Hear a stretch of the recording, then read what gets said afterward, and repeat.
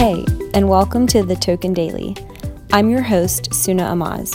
Each week, we sit down with movers and shakers in crypto to discuss big ideas both in crypto and outside of it. Everything from trends we're seeing in the space to the books we're reading lately. This podcast is presented by the folks over at Blockworks Group, a blockchain event and media production company. For exclusive content and events that provide insights into the crypto and blockchain space, visit them at blockworksgroup.io.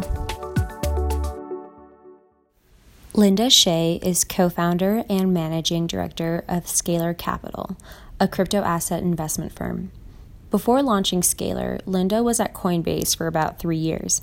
Today on the show, we discuss how Scalar Capital chooses the assets they invest in, how they research things that aren't in the public market, the state of privacy coins today and where they're headed, plus how Linda became one of the wealthiest people on Neopets at only 10 years old. Linda, you're one of the most widely known people in the crypto space and outside of the crypto space. If you haven't checked out the Medium post, I highly recommend check out Linda's Medium blog. But what a lot of people don't know is that your journey in crypto actually started with an econ paper in college in 2011, 3 years after Bitcoin was released into the wild.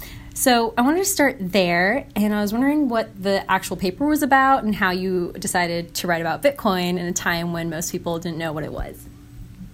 Sure. Yeah, thanks for having me. Yeah, that econ paper was awful, by the way, and I cringe every time I read it. But basically, my friend and I took this econ elective where you would just write about a random topic, and we really didn't want to write about something boring because it was like your entire quarter spent on this. So we were reading a bunch of articles, and we came across articles about darknet markets, and we're like, oh, this is so cool. Like, people are selling all kinds of illicit things on here, and they're using something called Bitcoin to accept it. And we decided to write about Bitcoin, and our research was like literally going in these darknet markets, seeing how much, like what people were buying on there and like what people's perception of Bitcoin was. And we wrote about just like who created this, how it worked, and ultimately the paper was saying that we never thought this was going to be a viable currency. And it was like very negative. At the time, like it was largely associated with Silk Road, and there was like Mt. Gox, and there was also a U.S. senator that was trying to shut down Bitcoin. So there was like all kinds of negative things there, and we're like, well, if you actually want this to be taken seriously as a currency, there's no way it could actually take off with a background like this. And so we just kind of kept an eye on it as a hobby. But yeah, it's kind of crazy because now my career is in this space, but back then it's very different. Wow, and it's so cool that you were doing more of this investigative type of work, because I think that ends up laying the groundwork for what you initially started doing at Coinbase before you were a PM, and we'll get to that in a second. But what you ended up doing as soon as you graduated was becoming an analyst at AIG in New York, right? Mm-hmm. So you have this like traditional financial path that you're on in an incredibly great place. And then you decide to make the jump into Coinbase. What were your friends' reactions when you decided to take the leap? Like, what did that conversation with your parents, how did that unfold? Yeah, I definitely remember these really clearly. So in terms of my friends, they were just always really supportive. They kind of thought, they were a little bit skeptical, but they always were supportive of me following my passions. My parents aren't as close to, following your passions kind of thing, because they're immigrants from China, and they were like working their asses off to get to America and give me good opportunities. And so they were so happy once I was able to land a job at AIG, and it was a very stable place to work. This is post-financial crisis, very stable place to work. Too big to fail. And so they were like just really like I think just really disappointed when I said that I wanted to leave to join a startup in a space that like they had never even heard of. And I think it took a long time for them to come around to it. And once they started seeing how successful Coinbase became, they're like, oh, this is great. And then once Coinbase reached unicorn status, I was like, okay, well, I'm going to leave and I'm going to start my own thing. And they're like, what are you doing? And they're like, stop doing this to us. And so, it's just kind of like the cycle between me and my parents. But my coworkers at AIG, I remember so many mixed reactions there. I remember a lot of people being like, Bitcoin, like, all I've heard is that it's like drug money. Like, are you doing criminal stuff? Like, what's happening there? And then I remember people being like, just saying like, why don't you just like climb your way up here? It's like a lot more stable, or at least like try to hit senior analyst or something. And I was kind of like, I'm just going to do what I want to do. And the last day, as I was leaving, a few people were yelling out to me, and they're like, oh, good luck at Coinstar, when I was walking out, because they literally thought I worked at like the change company. So yeah, it was a lot of mixed reviews. But now, actually in 2017, I got a lot of people reaching back out and were curious what the hell Bitcoin was and what I was doing. So it was pretty cool. Amazing. I love that the common theme is that you never let yourself get too comfortable. I feel like you're always ready to take on that next challenge. And even when Coinbase was clearly becoming a rocket ship and well on its way towards great valuation, you decided to forge ahead with your own thing. But let's talk about what those first few months at Coinbase were like. It was around 2014, so we were in the middle of the 2013 to 2015 crypto winter. What work were you doing, and what was the sentiment like outside of Coinbase? Yeah, the first few months of Coinbase were really awesome. Actually, I remember the moment I joined being like, wow, like I'm so happy I made this decision. People internally were super passionate about crypto, and they like really didn't pay too much attention to the markets. And my first role there was a regulatory compliance investigator. So my job was to help build out the compliance program and then train law enforcement on what Bitcoin was and catching cyber criminals with them. So that was really fun. And I actually like did spend time on darknet markets, but like for my actual job, which was like pretty cool. And the outside perception do you have any stories from the darknet investigative days?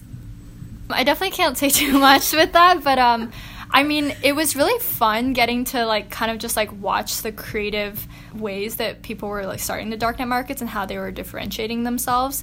And like when they would get shut down, like another one would pop up immediately. And it was just like kind of cool to see, like in a way, just how resilient they were and just how creative they were. So I don't think I can tell too many stories about that, but it's important to know that there were things like beyond just drugs being sold there. Like there were also darknet markets that like refused to sell like weaponry or anything that was like hurting other people.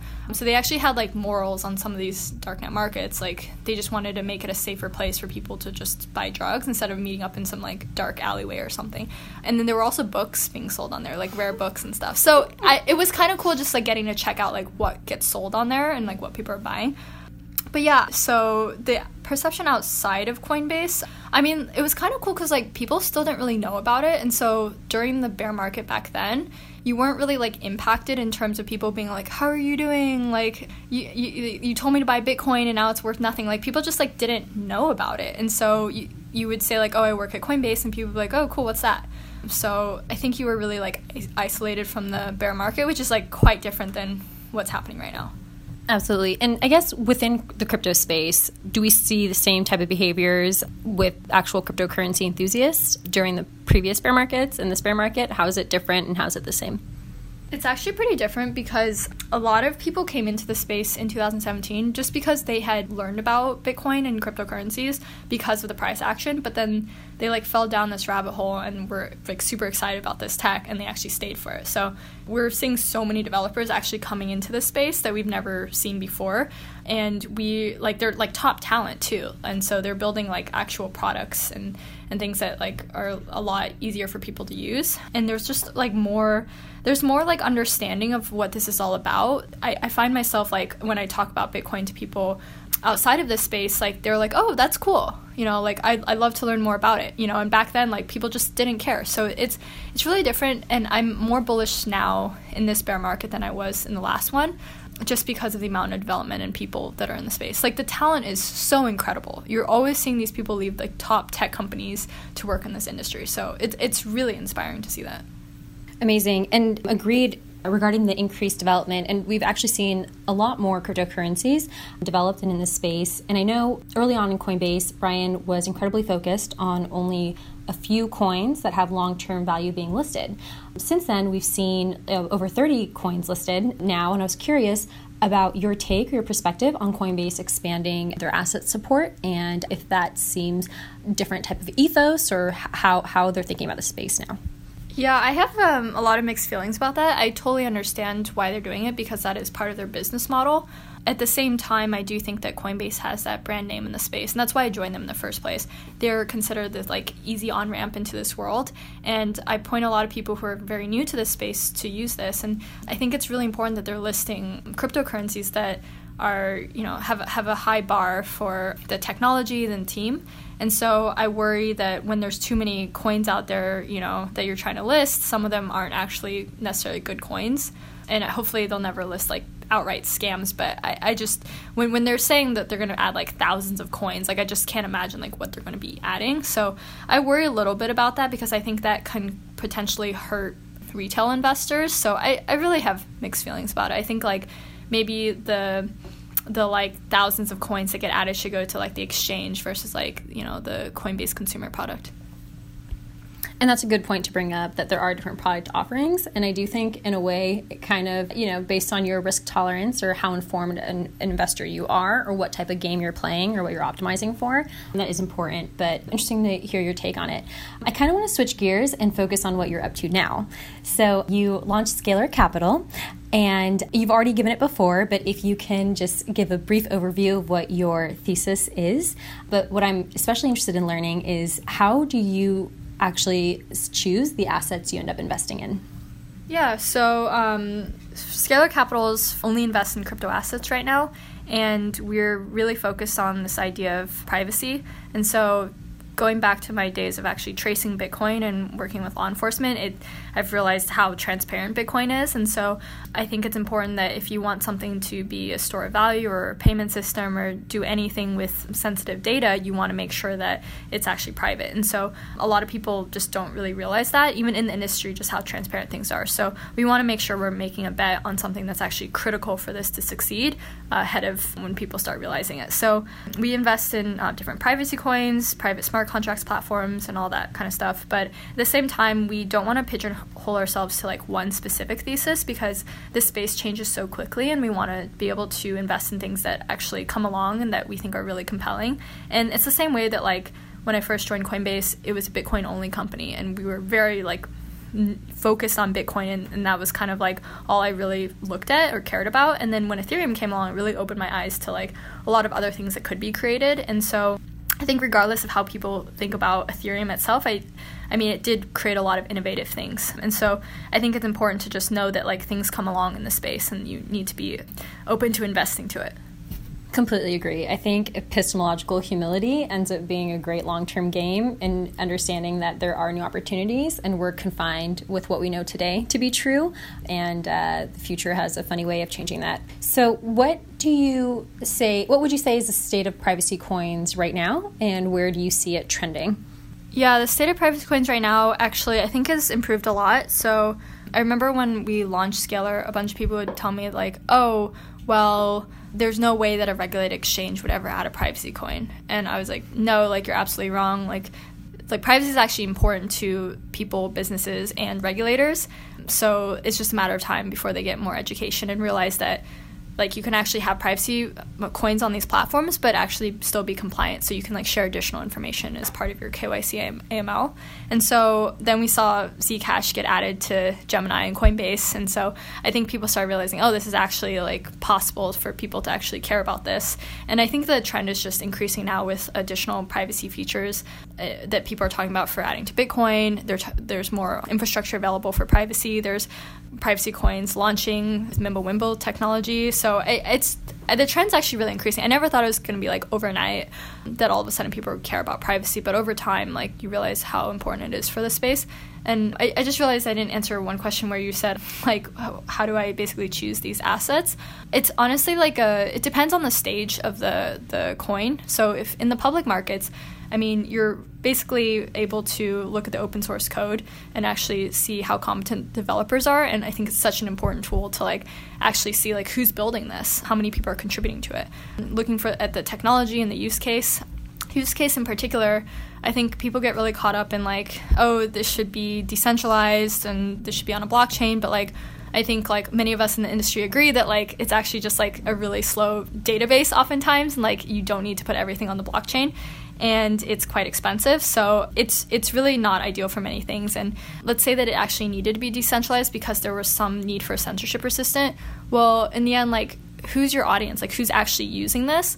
That's, I think, another question is, like, a lot of people just don't care about how decentralized something is. And so we need to make sure that this is something that looks and feels just like any other product that someone was going to use that's centralized. So we think a lot about just like use cases, product market fit, their go-to-market. Obviously, the team is so important. I think that matters a lot in the public markets, but it matters even more when you're investing in the private markets. And so you really spend a lot of time with the team understanding how they're thinking about the space. Their motivations for being in the space is actually really important for me because these markets are so volatile, and the last thing I want is to invest in a team that just like bounces during a hard time. So motivations, what's their background, like are they even capable of building something like this? Like, do they have the experience needed? It's like, I actually have seen like teams where they pitch building this like new blockchain, and it's all this really complex technology, and their background is like literally completely irrelevant, and they have like no, like there's some teams that just didn't even have like technical experience, and I was like, how are you going to build this? They're like, oh,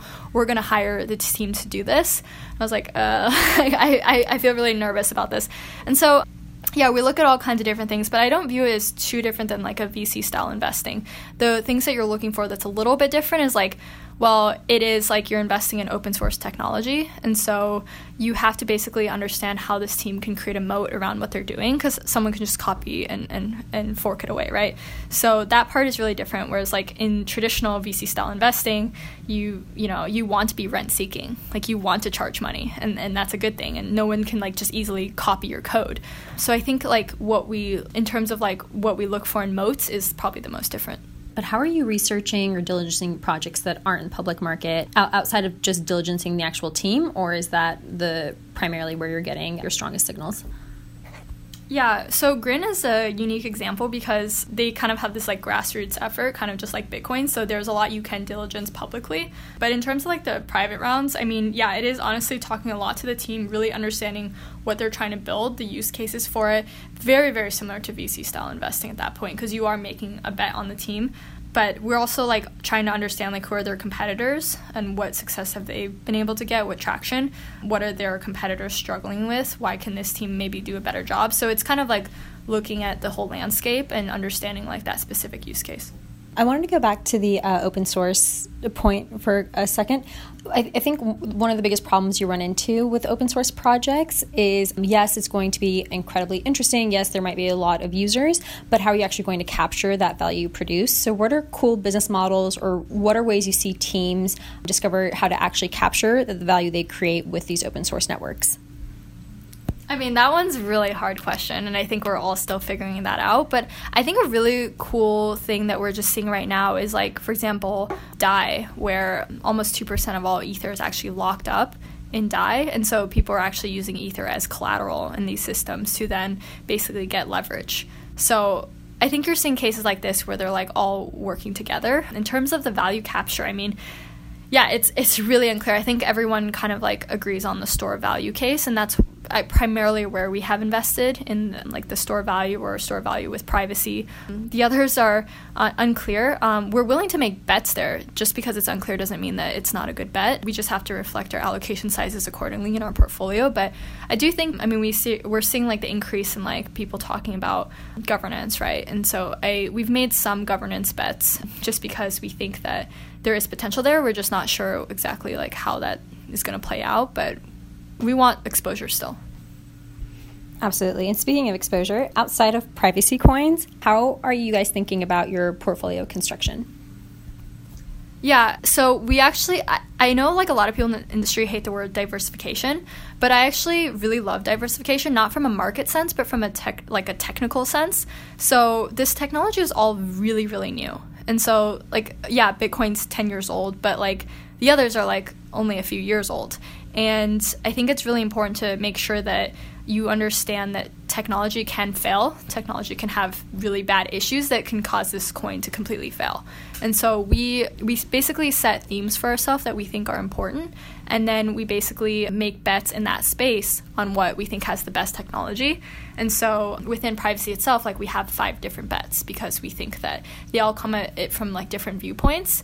and we want to make sure that we basically have the winners in our portfolio. So it's okay that you invest in things where it's actually not going to be a winner long run. Like, that's completely okay. And I think like some people like can't get over that fact, but what we want to make sure is we have the winners in our portfolio. And so we reflect allocation sizes accordingly to what we think is going to actually be a winner. So right now, like in the privacy space, I still think that like Monero is the strongest privacy coin, but Zcash has done a lot of really amazing upgrades, and they have an extremely strong team that, they certainly capture a lot of that, especially as they start having more of their transactions be private. So it's important to just like be able to monitor this space and diversify accordingly. Got it. Are there any other like spaces outside of privacy that you're specifically looking at or has captured your attention? A lot of different things. I mean, definitely have been paying attention to the smart contracts platforms that are supposed to be competing with Ethereum. I think it's really clear Ethereum has a lot of work to do on scaling. So far, it's definitely the one in the lead, but certainly if they can't get their act together, I think that there's opportunity for other platforms. So we have looked at competitors that have been able to focus on scaling, but not make huge decentralization trade-offs. So have been looking at a number of those projects, and then I'm just a huge fan of Maker. Like, the more time that I like spend thinking about it, the more excited I get. I'm just super excited when they actually have multi-asset collateral. I think that's going to be absolutely huge. So yeah, full disclosure, we own Maker, if that's not clear. But yeah, I spent a lot of time thinking about that. The DeFi stuff is just super exciting to me. And can you explain the DeFi stuff? Let's say I'm a Bitcoin maximalist and I want to be sold on what DeFi is. And what's the most bullish case for DeFi sound like? Oh God, I stopped trying to convince Bitcoin maximalists. I just think I just anger them more. Basically, it's this creation of where you're kind of replicating the things we already know in existing financial markets, but recreating them in smart contracts. And basically, you can remove middlemen. You can make a lot of these operations cheaper. You can make it a bit more open. I think people exaggerate how open it can be, because at the same time, you still have to have regulation and you still need to do KYC and AML. So I think the one really cool thing is that these can be interoperable, and you can have these platforms working really easily together. And so people can talk about how you can combine 0x and Augur and Set or something. It's just really cool because they can just kind of link together. So that's the one benefit of DeFi. I think we're still people also say how there's not enough volume going through DeFi yet, but again, super early days. The early days of Bitcoin, I don't think that there's that much volume that people are using for Bitcoin. So it's you can't dismiss that this is interesting, innovative technology. I just think that we're just still in the early days. And does the end user, average user, see any difference? Is it what are the biggest perks of participating in a DeFi system versus the alternatives we have today? I mean, one big perk is that you're actually in control of your own funds, so you can custody your own funds instead of having to rely on this other system. I mean, I worked compliance at a centralized exchange before. There's lots of reasons why someone can't get their money immediately. You run into limits, you basically need to upload another ID because your ID expired. There's all kinds of things. And so people just have access to money whenever they need it. I think another aspect, though, that it's a big hurdle they're going to have to overcome is it's going to have to be extremely easy to use and have to look just like your existing financial products. And so I think we're kind of a bit a ways from that, but I do think that this year is where we're going to see significant user experience improvements. So I'm pretty excited by that.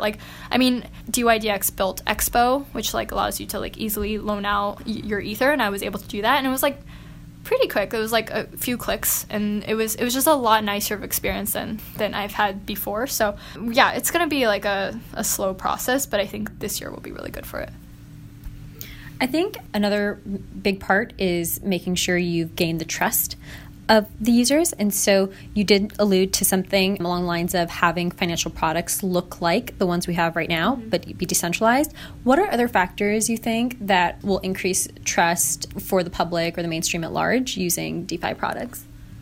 I think a huge aspect of trust actually is that they know that like, I think actually volatility is a huge problem in this space. And it's not like their distrust of like people in this space, is this distrust of this as an asset, because like, okay, sure, you're going to like loan out this money or you're going to borrow this money, but it's extremely volatile and it like ends up impacting a lot of different things. Like, you need to have stability if you're going to talk about like finance. And so I think that like legitimately, I think like stable coins, even the centralized ones like USDC and Gemini's stablecoin, I think are going to do a lot to like build trust in the system. Because, and it's weird when I talk about build trust within the crypto space, it's like really counterintuitive, but it's actually really important. Like, people want to be able to have an easy experience. They want to have things not be so volatile. So I think that's a huge aspect of it. Honestly, I think it's just a matter of more education and just like better understanding of like private key management. I love this idea because like Nick Newman, I think that's his last name, he and like a team built this really cool project during, I think, ETH Denver. And it's basically like split this like private key into multiple pieces using Shamir secret sharing. And you basically had like your friends and family own these keys. And so from the product side, all you see is like, okay, who you want to have like, you know, key recovery for. And so you just pick like your parents and your siblings or whatever.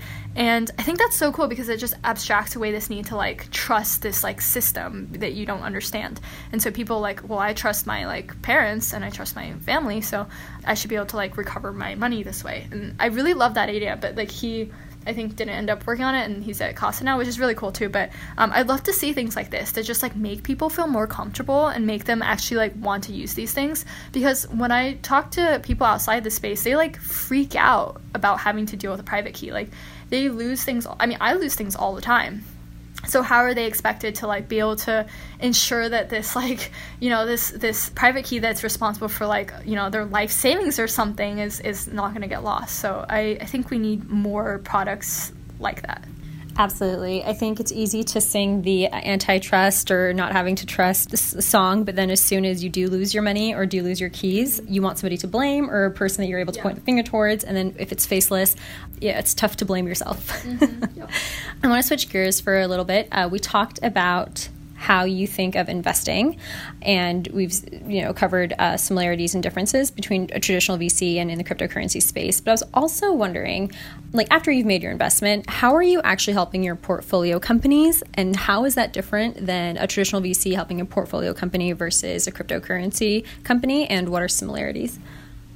Yeah, I love helping the portfolio projects. That's actually one of the things that excites me the most. Basically, they still run into the same problems that traditional companies run into. I definitely like always want to remind people of that, because they think like, oh, like this whole team's like, you know, we're building decentralized systems and our team's distributed, so like we're totally different. But it's like, no, you still run into the same problems. Like, you have to manage your finances, you have to recruit people, you have to build a culture that, you know, involves people wanting to stay and work there. So I take a lot of what I learned at Coinbase, because I think that Coinbase built such a great culture of making people feel empowered and feeling like they can take charge and do their own thing. So I take a lot of what I learned at Coinbase and a lot of things that I think AIG didn't do well, because they're such a big company, and I really try to relay that information to the teams. And I help a lot with recruiting these days, just because it involves like I'll do like interviews for the teams and interviewing candidates, helping them understand like what are the right questions you should be asking candidates in the first place. How do you remove biases from this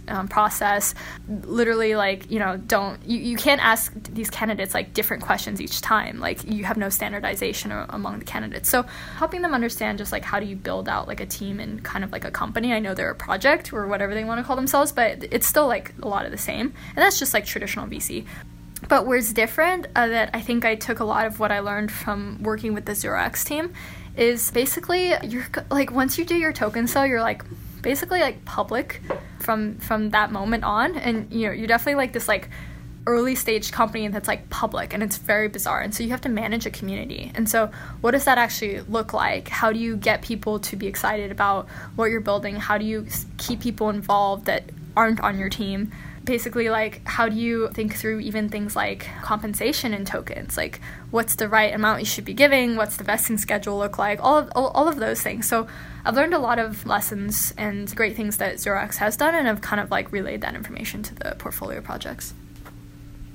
Absolutely. I especially love that point, how after you've done a token sale, it is like running a company that's both early stage and has IPO'd and where everybody can see it. And, you talk to founders and they give you so many stories how in the early days they came close to death so many times.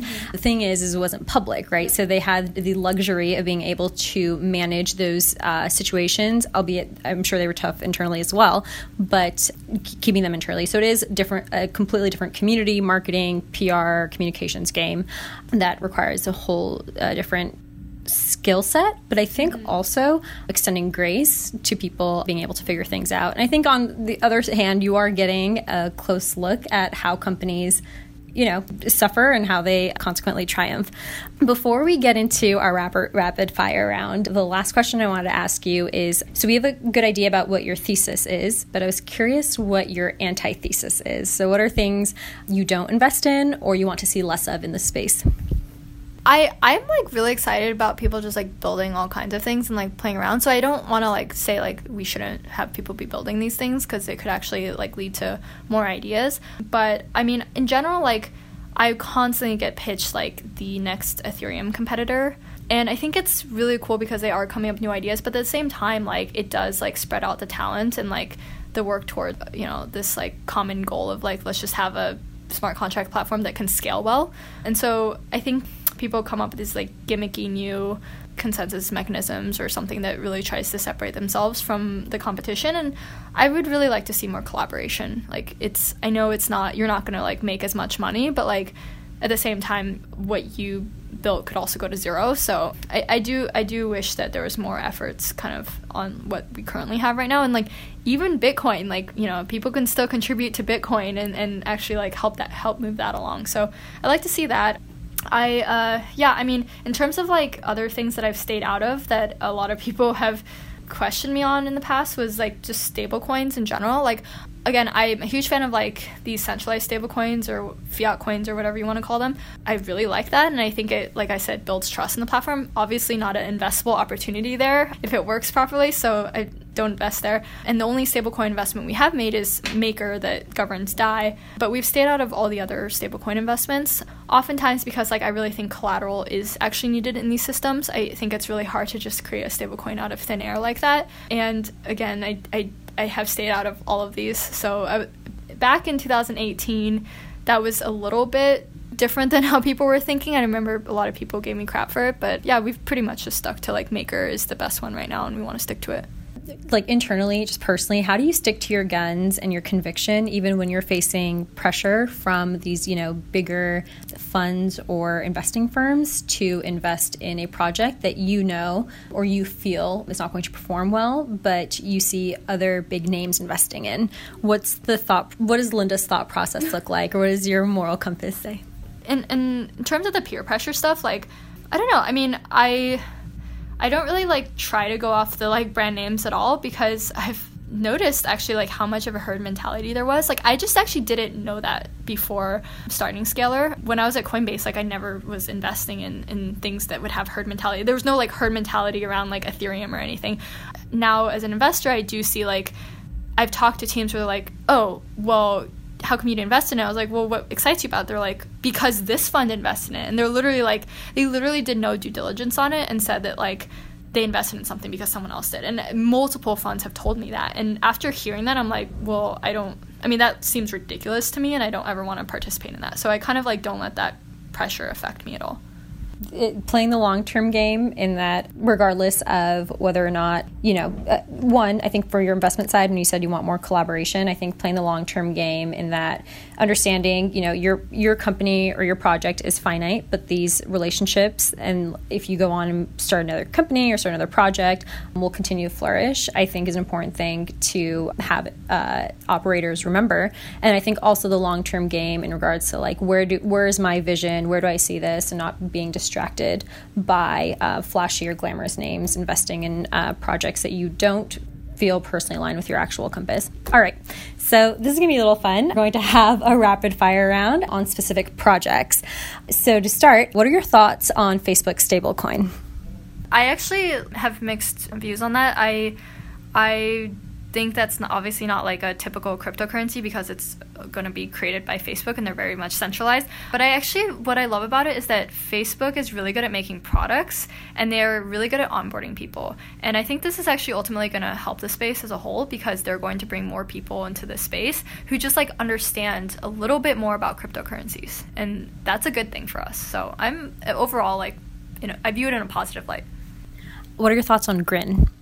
Grin is awesome. I love the grassroots effort that they've had, and like that they didn't do this like ICO or something, and people are donating to it, and the developers are really brilliant. And I think the tech is interesting.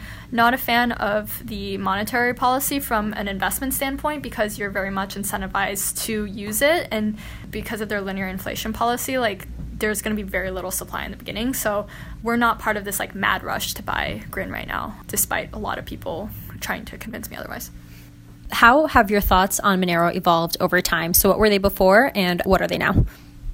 Actually, Monero is probably the one coin where like my thoughts haven't really changed too much. When I first heard about Monero, I was like, this is awesome. Like it's a private coin and all transactions are private by default, which is extremely important. And over time, they've just like shown how strong of a community they are in terms of really caring about privacy. Like privacy is the number one thing, and I love that they have like on our Monero, they have on Reddit subreddit, they have Skepticism Sundays, and they'll talk about like here are the things that we are concerned about with Monero, and like they're just a really great community. And I think like that hasn't changed for me. I think you are seeing like competitors that are trying to kind of be like the better privacy coin, but like honestly, Monero still reigns and in my view is the best privacy coin out there. So it hasn't really changed. Wow. Thanks so much. Those were great projects to cover. And I was actually surprised about positivity on the Facebook stablecoin. So I learned something new today.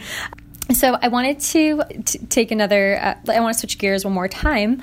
And I think what we end up falling into is this trap in crypto where we only talk about cryptocurrencies and only talk about blockchains and this is a scam and this isn't. And I think we lose the person in a lot of these conversations. And so I'm interested in learning more about you as a person and understand that we all contain multitudes and we all have interests outside this space. So I wanted to ask you some fun questions.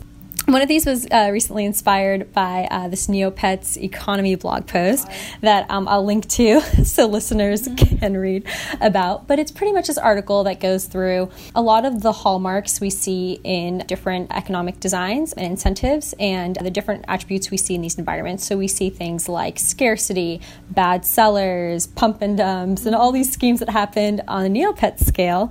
It's a fun read. But when we were discussing this, I actually learned you were a Neopets star, and you have a story there. So I was hoping you could tell us a little bit more about that story. So I barely tell people this, and I only told you because you're awesome. But so Neopets was a huge part of my life for 4 years. So I played 5th grade through 8th grade, and so I was like 10 years old. But I learned pretty much like everything on Neopets. So what? Was there an age? Were you able to play at 10? Is there an age restriction on Neopets? I don't know. I mean, I was pseudonymous, so people didn't actually know my age, and I would like hang out with all these like other Neopet stars, and I can get into all of that, and they'd be like 19, they'd be like in their 20s, and I never told them my age because I was like mortified being like, I'm 10. So anyways, but I pretty much learned everything on there. Like I learned HTML so that I could create my own profiles. People were paying me to create profiles for them, so I was just coding a bunch, and that's how I learned.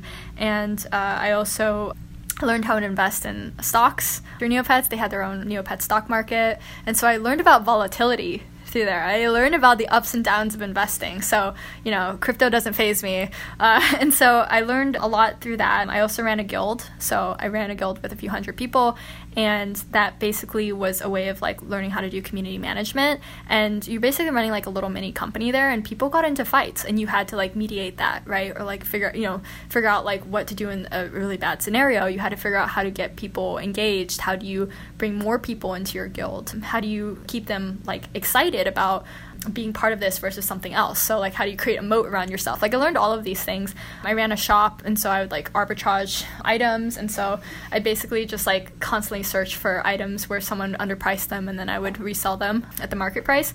And oh man, I have so many things. And then so I really started gaining a following on Neopets when I started blogging, which is like kind of like why I got comfortable blogging in crypto. But I would basically go around taking screenshots of the different things I saw that were just like funny or interesting, and I would write commentary on them. And so I got a very large following that way, and it kind of like shot me to this like weird situation where I was like this pseudonymous account where people were like actively following me, and like I'd be on forums talking and people would be like flipping out that I would be even in that forum. It was bizarre, and like people would be mean too, and I learned how to deal with criticism. Just again, like as a 10-year-old, people like saying really mean things to me and not knowing my age or not knowing who I was. And so dealing with that, the digital collectibles piece of Neopets was really interesting because they had this thing called avatars, where you could collect avatars that would be like your profile picture, and you could only gain certain avatars if they all had like different challenges or requirements to get that avatar. But some of them would be like you had to own this specific item that was like a really, really expensive item.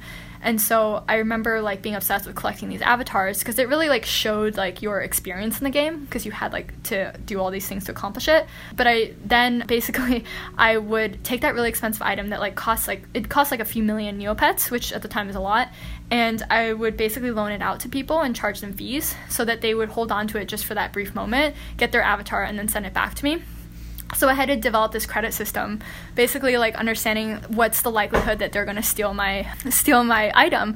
And so I would look through all of their factors, and I would like literally just like rank them based off their factors, and like how many days were they on this account, what were the Neopets they owned, what kind of items did they have, basically what's the risk that they would hurt their own reputation to steal from me, and then I would lend out based off that. And I think I got in trouble with Neopets, the company, because I was doing this. But anyways, so I learned about like collectibles and kind of like reputation credit system. So it was like the best website, and I sometimes miss it. Wow, yeah, I was about to say, you can quote me on this, but I do think, the best training to join the crypto space might just be playing Neopets. Let's find a way to revive it. Wow, what a fascinating story. That's awesome. So I know other things that have been on your mind lately have been protecting and getting better sleep, as well as documenting and tracking your moods. So I was wondering if you can talk a little bit more about those and like what inspired you to focus and double down on both mood tracking and sleeping behavior. Yeah, so my friend Maxim, who works at Coinbase, recommended this book, Why We Sleep, to me, and I read it. And the reason I read it in the first place was because I'm a crazy insomniac, and like since I was a kid, I just haven't been able to get good sleep because it's like really hard to shut my brain down. And when I read that book, I basically learned just like how damaging it is to not sleep and have a good like full 8 hours night of rest on your like your physical body and your like mental self. Like it's just like damaging across the board. And so I really decided like if there was something that I needed to like do was to really optimize for my hours of sleep, because it impacts myself, my health, other people around me, because they have to deal with me when I'm like really tired or not feeling well. So I think that was like one thing I just really need to optimize for. And I learned a lot of things in that book, but one thing that like really struck me was that like being like a morning person or a night person is actually like it's like very heavily influenced by genetics. And so I didn't really realize that, because I always get my best thinking done at like midnight, and that's kind of just how I've always been. So for me, I don't sleep until like usually 2 or 3 a.m.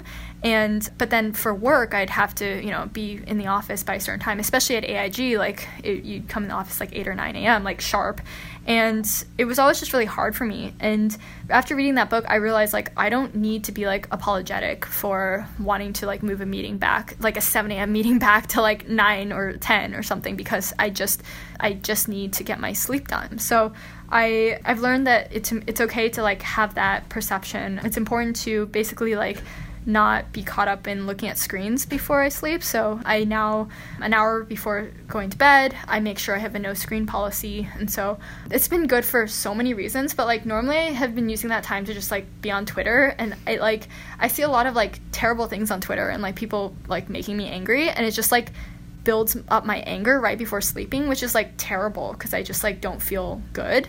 and then I wake up and I'm in like a weird mood. So not being on Twitter has actually been really good right before bed. And then I use that time to like take care of myself. So I'll use that time to either like exercise or meditate or read, and I actually like really enjoy that and like look forward to it. So that's been really important for me. And just like something random I learned from that book was like your body temperature is supposed to like naturally drop before you go to sleep. And so I always thought like I wanted to be like really warm and like comfortable before going to sleep, but actually the optimal temperature for sleep is 65 degrees Fahrenheit. And I always set my temperature at like 72 or something like that.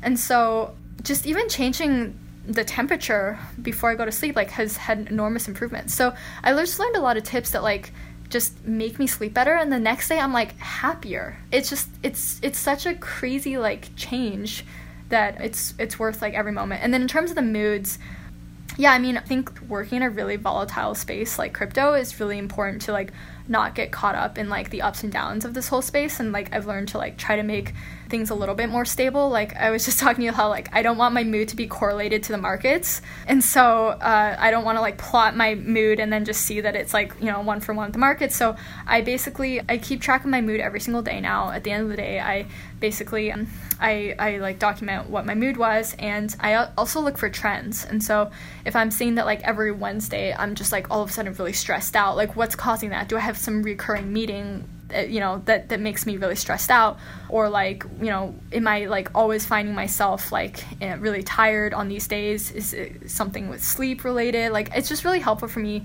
getting a better sense of where I am. And yeah, and then when I am like not feeling good, like knowing what I can do to just like bring myself to a better place, basically. Wow. I love the plotting your emotional volatility by CoinMarketCap. Did you actually find there were trends between CoinMarketCap prices and your mood? Yeah, sadly, there were definitely some trends there when I did the plotting. Yeah, I think honestly a lot of people would have the same. Like, I bet you if I like were able to like measure toxicness of Twitter with and then plot that against CoinMarketCap, it would be like so highly correlated. So yeah. Absolutely. And then once you've observed it, what are ways you actively work to uplift your mood, or like what you realize, like, you know, this meeting causes you stress or this puts a damper, like how are you reorganizing your life in ways that you actively manage your mood? Yeah, so I found that the days where I was actually in a really bad mood, like I was like really sad, was because I got into some like argument or like negative situation with someone, and it was a result of poor communication. And I realized after using the app Wobot, which I really like because you basically talk to this like chatbot that helps you walk through like different communication styles, that it was really important to basically not let my mood just be directly tied to someone else's actions. And so I learned that basically like I'm in control of my own feelings here, and I should also be able to understand like how do I take control of this situation. Like maybe that person's having a really bad day themselves, like have some empathy there and say something that shows them I understand where they're coming from and that I want to work together to finding some solution. And so kind of like having better conversations has been so much like helpful for me to actually like not feel that mood swing when someone else is like taking it out on me. And my favorite thing that I learned when I was at Coinbase was the separation of facts versus stories. And so basically when you have this like negative confrontation with someone, you basically list out all of the facts in the situation. If someone were to like observe this, what would they list down? And then you list out all the stories. And you realize that like basically everything that's like impacting your mood is basically like a story. So you've basically like created this situation in your head where you think someone's out to get you for some reason, or that, you know, that they have this like negative interpretation of you when that's actually not necessarily the case. So that like after I've really improved my communication style, I've realized has lifted up my mood after I talk to those specific people. So it's helped me out a lot. Wow. In addition to facts versus stories, are there other communication tactics or models you use that enhance your communication day to day? Yeah, being a better listener is actually, so like active listening is like I think the term that we learned. So I think that that's been really helpful for me, because definitely many times where someone's really stressed out, like me just telling them, hey, maybe you shouldn't have done that, you know, that's not helpful. And so I've really like learned to control myself and be like, oh man, like, you know, what do you think went wrong? Or like, what do you think you could do differently in the future? Like, what would you want to do? And just like have them guide themselves through that versus me then getting into this like disagreement with them about how do you like solve that problem. Wow, I love that. And I think the last topic I wanted to touch on, and I know it's been a big part of your life, is minimalism. And we recently had this conversation about how to simplify your life and how to kind of really dwindle down to the essentials. And you'd actually mentioned you were living out of a backpack for a while, or seeing if you could live the backpack lifestyle. Can you walk through what inspired it and how you were able to do it, and what were the challenges that you faced?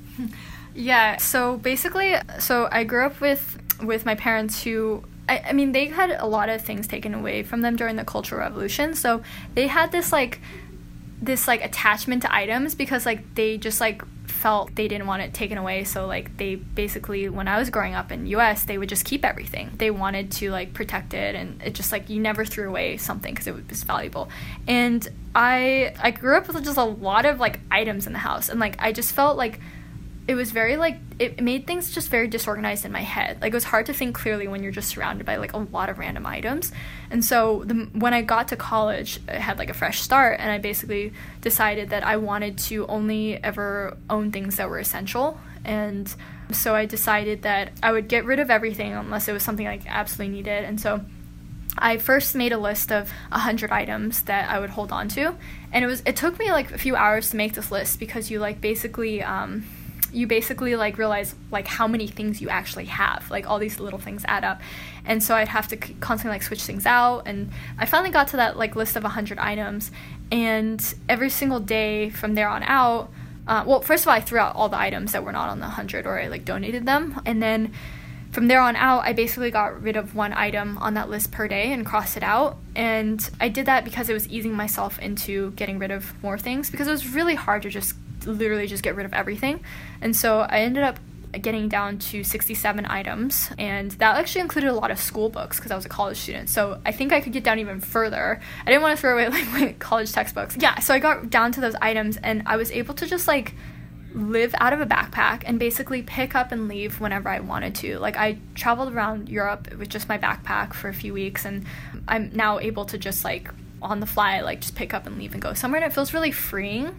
It feels like I don't have all these items like bogged down to like that I have to take care of or that I have to deal with. My mind just feels clearer, and that like just when I sit at my desk, there's literally nothing on it. I just find myself personally just having a better experience that way. And then I also learned like recently that there was like a subreddit for this, like R1 bag, and it's like a lot of people just like live out of their backpacks too, and it's really cool because like I started like looking at the community, and it's pretty awesome. I really love that that philosophy. But yeah, it's and also like I actually have like zero.